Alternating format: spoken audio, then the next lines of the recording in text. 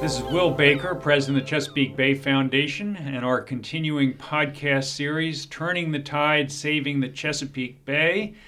Doug Myers, Senior Staff Scientist for the Chesapeake Bay Foundation in our Maryland office, joins me today. Welcome, Doug. Hi, thanks, Will.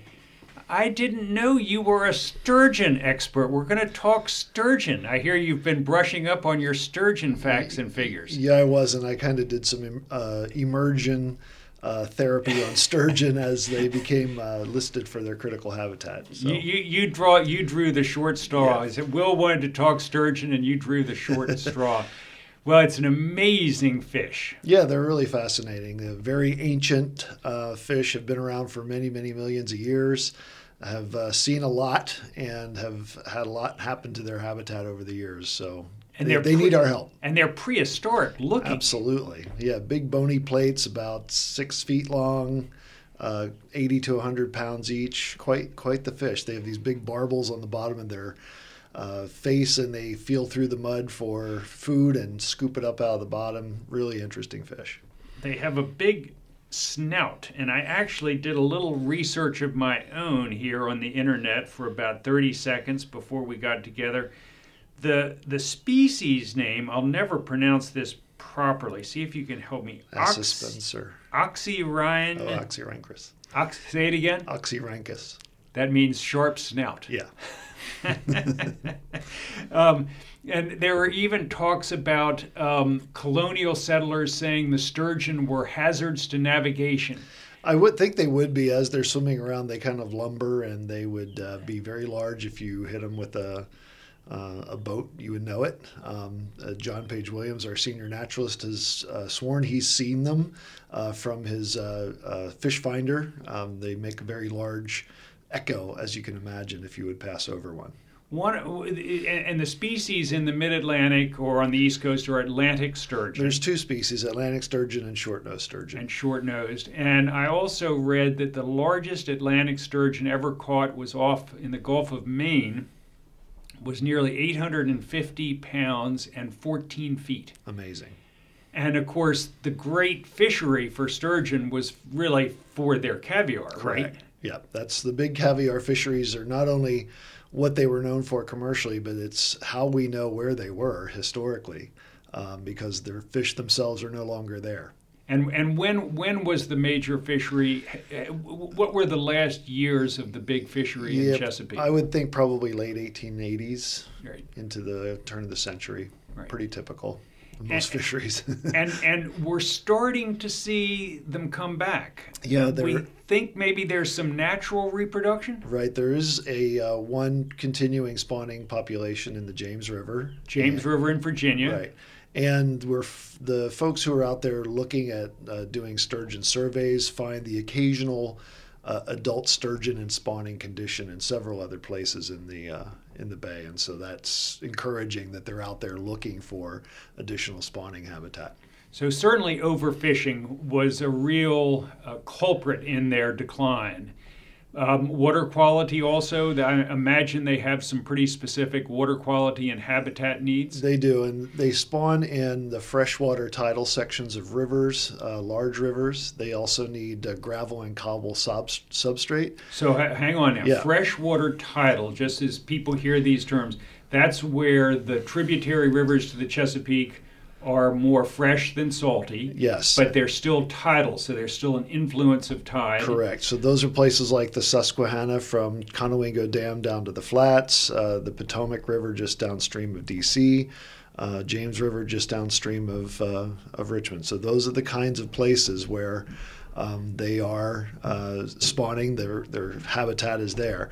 And lo and behold, these are the areas which we call head of tide. Yes. And those are the areas where big cities cropped up because that was as far as most ships could navigate. Right. Because they then ran into real shallow areas. Right. So there might be some correlation between people, development, the impacts of development, and their habitat. Absolutely. So you can imagine if you require hard gravel substrate for spawning and you have lots of development and deforestation, the silt that would come in and fill those spaces between the gravel grains may make much of that spawning habitat unavailable over time.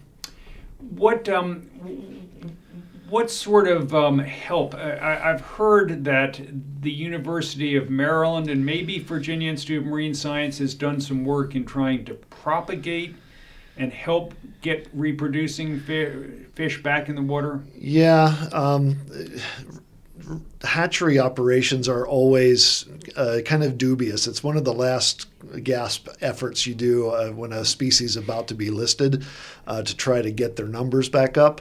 And unfortunately, that doesn't address the habitat concerns, which are why their numbers are low in the first place. So hatchery reproduction is always part of a recovery response for a listed fish species, but it's a very minimal response because it doesn't address the habitat and water quality conditions that made them endangered in the first place. So, Doug, the Atlantic sturgeon have been listed as endangered since 2010, 2012? 2012. 2012. Correct.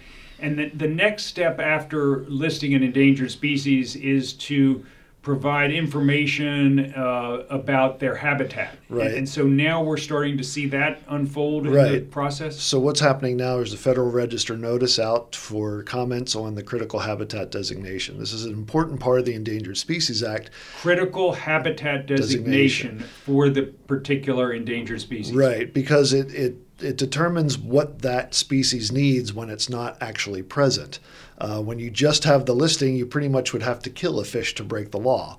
But after you designate critical habitat, then it starts to affect other activities in the bay that would affect that habitat and therefore the recovery of the species. So you've talked about the critical habitat, freshwater, tidal, gravel substrate, possibly even some shellfish? Yeah, so they have an interesting life history. They are anadromous fish. They come up into the freshwater to spawn, but they also spend a good bit of their life in the other parts of the bay, the lower to mid salinity ranges, where they actually need a soft bottom because that's where their prey is. So a very wide-ranging species, and they may stay in the bay for 5 to 13 years before they move out into the Atlantic Ocean, where they mix with other populations of Atlantic sturgeon. So during that entire rearing and juvenile life history stage, the critical habitat designation requires to cover those areas as well. And the real kicker for bay water quality is they require a dissolved oxygen on the bottom of 6 milligrams per liter. On the bottom. On the bottom, where they swim. That's pretty good. Yeah, and we don't have 6 milligrams per liter throughout a large part of the bay, at least in the summer and into the fall, because of the dead zone.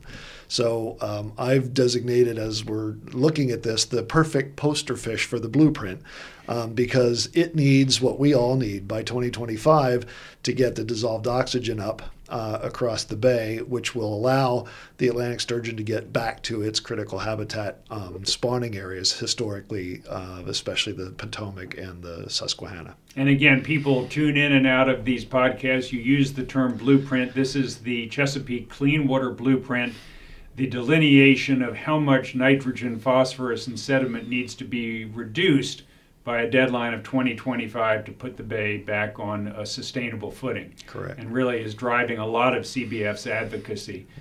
We were very much a part of that with our lawsuit against EPA back in 2008. And heretofore, we've only used the Clean Water Act as an enforcement mechanism for that. Once this critical habitat is designated, we'll have now the Endangered Species Act, potentially adding emphasis to the requirements under the blueprint, because we need to get the dissolved oxygen above 6.0.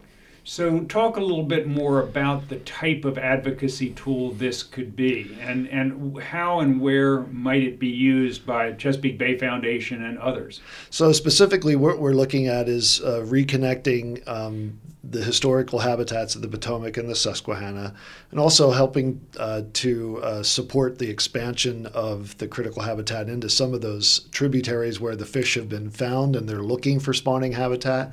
And we think that there's good evidence and data out there that the spawning habitat's there, so we wanted to add the acreage of those areas into the critical habitat designation. But specifically, we need to reconnect the dots. We need to have a way for those sturgeon that would be using the Potomac and the Susquehanna, especially in the fall for spawning, to have the water quality conditions necessary to get there. And the James as well? Or the James is already in good shape. There's some parts of the York, including the Pamunkey and the Mattaponi, that are designated for critical habitat. The James certainly will stay on that list.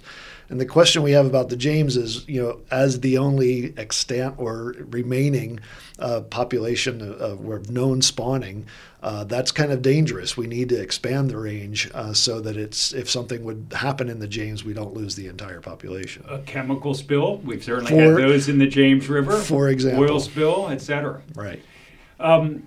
Every year or every other year or so, I hear some of CBF's environmental education staff find a juvenile sturgeon in their fish, in their nets when they're collecting fish for working with the students on the boats.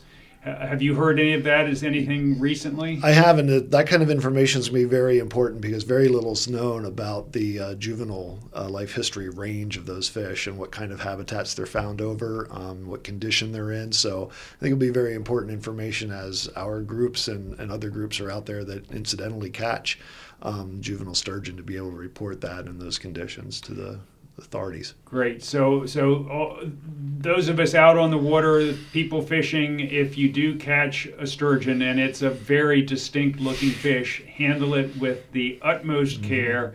Keep her healthy, get her back in the water, or him. And we may yet again see in this Chesapeake Bay a sturgeon fishery, the caviar, and all the excitement of having literally a prehistoric fish swimming in our waters. Yeah. Anything I should have asked that I haven't? Well, one thing that I think is also part of our advocacy message, the Federal Register notice only put out a very minimal, I would say, idea of the kinds of activities that they would engage in protecting and restoring the habitat, things like wastewater treatment plant discharges, for example. But the way the Endangered Species Act works is any federal activity that would have a nexus to the species or its critical habitat is open for consideration for consultation with the National Marine Fisheries Service.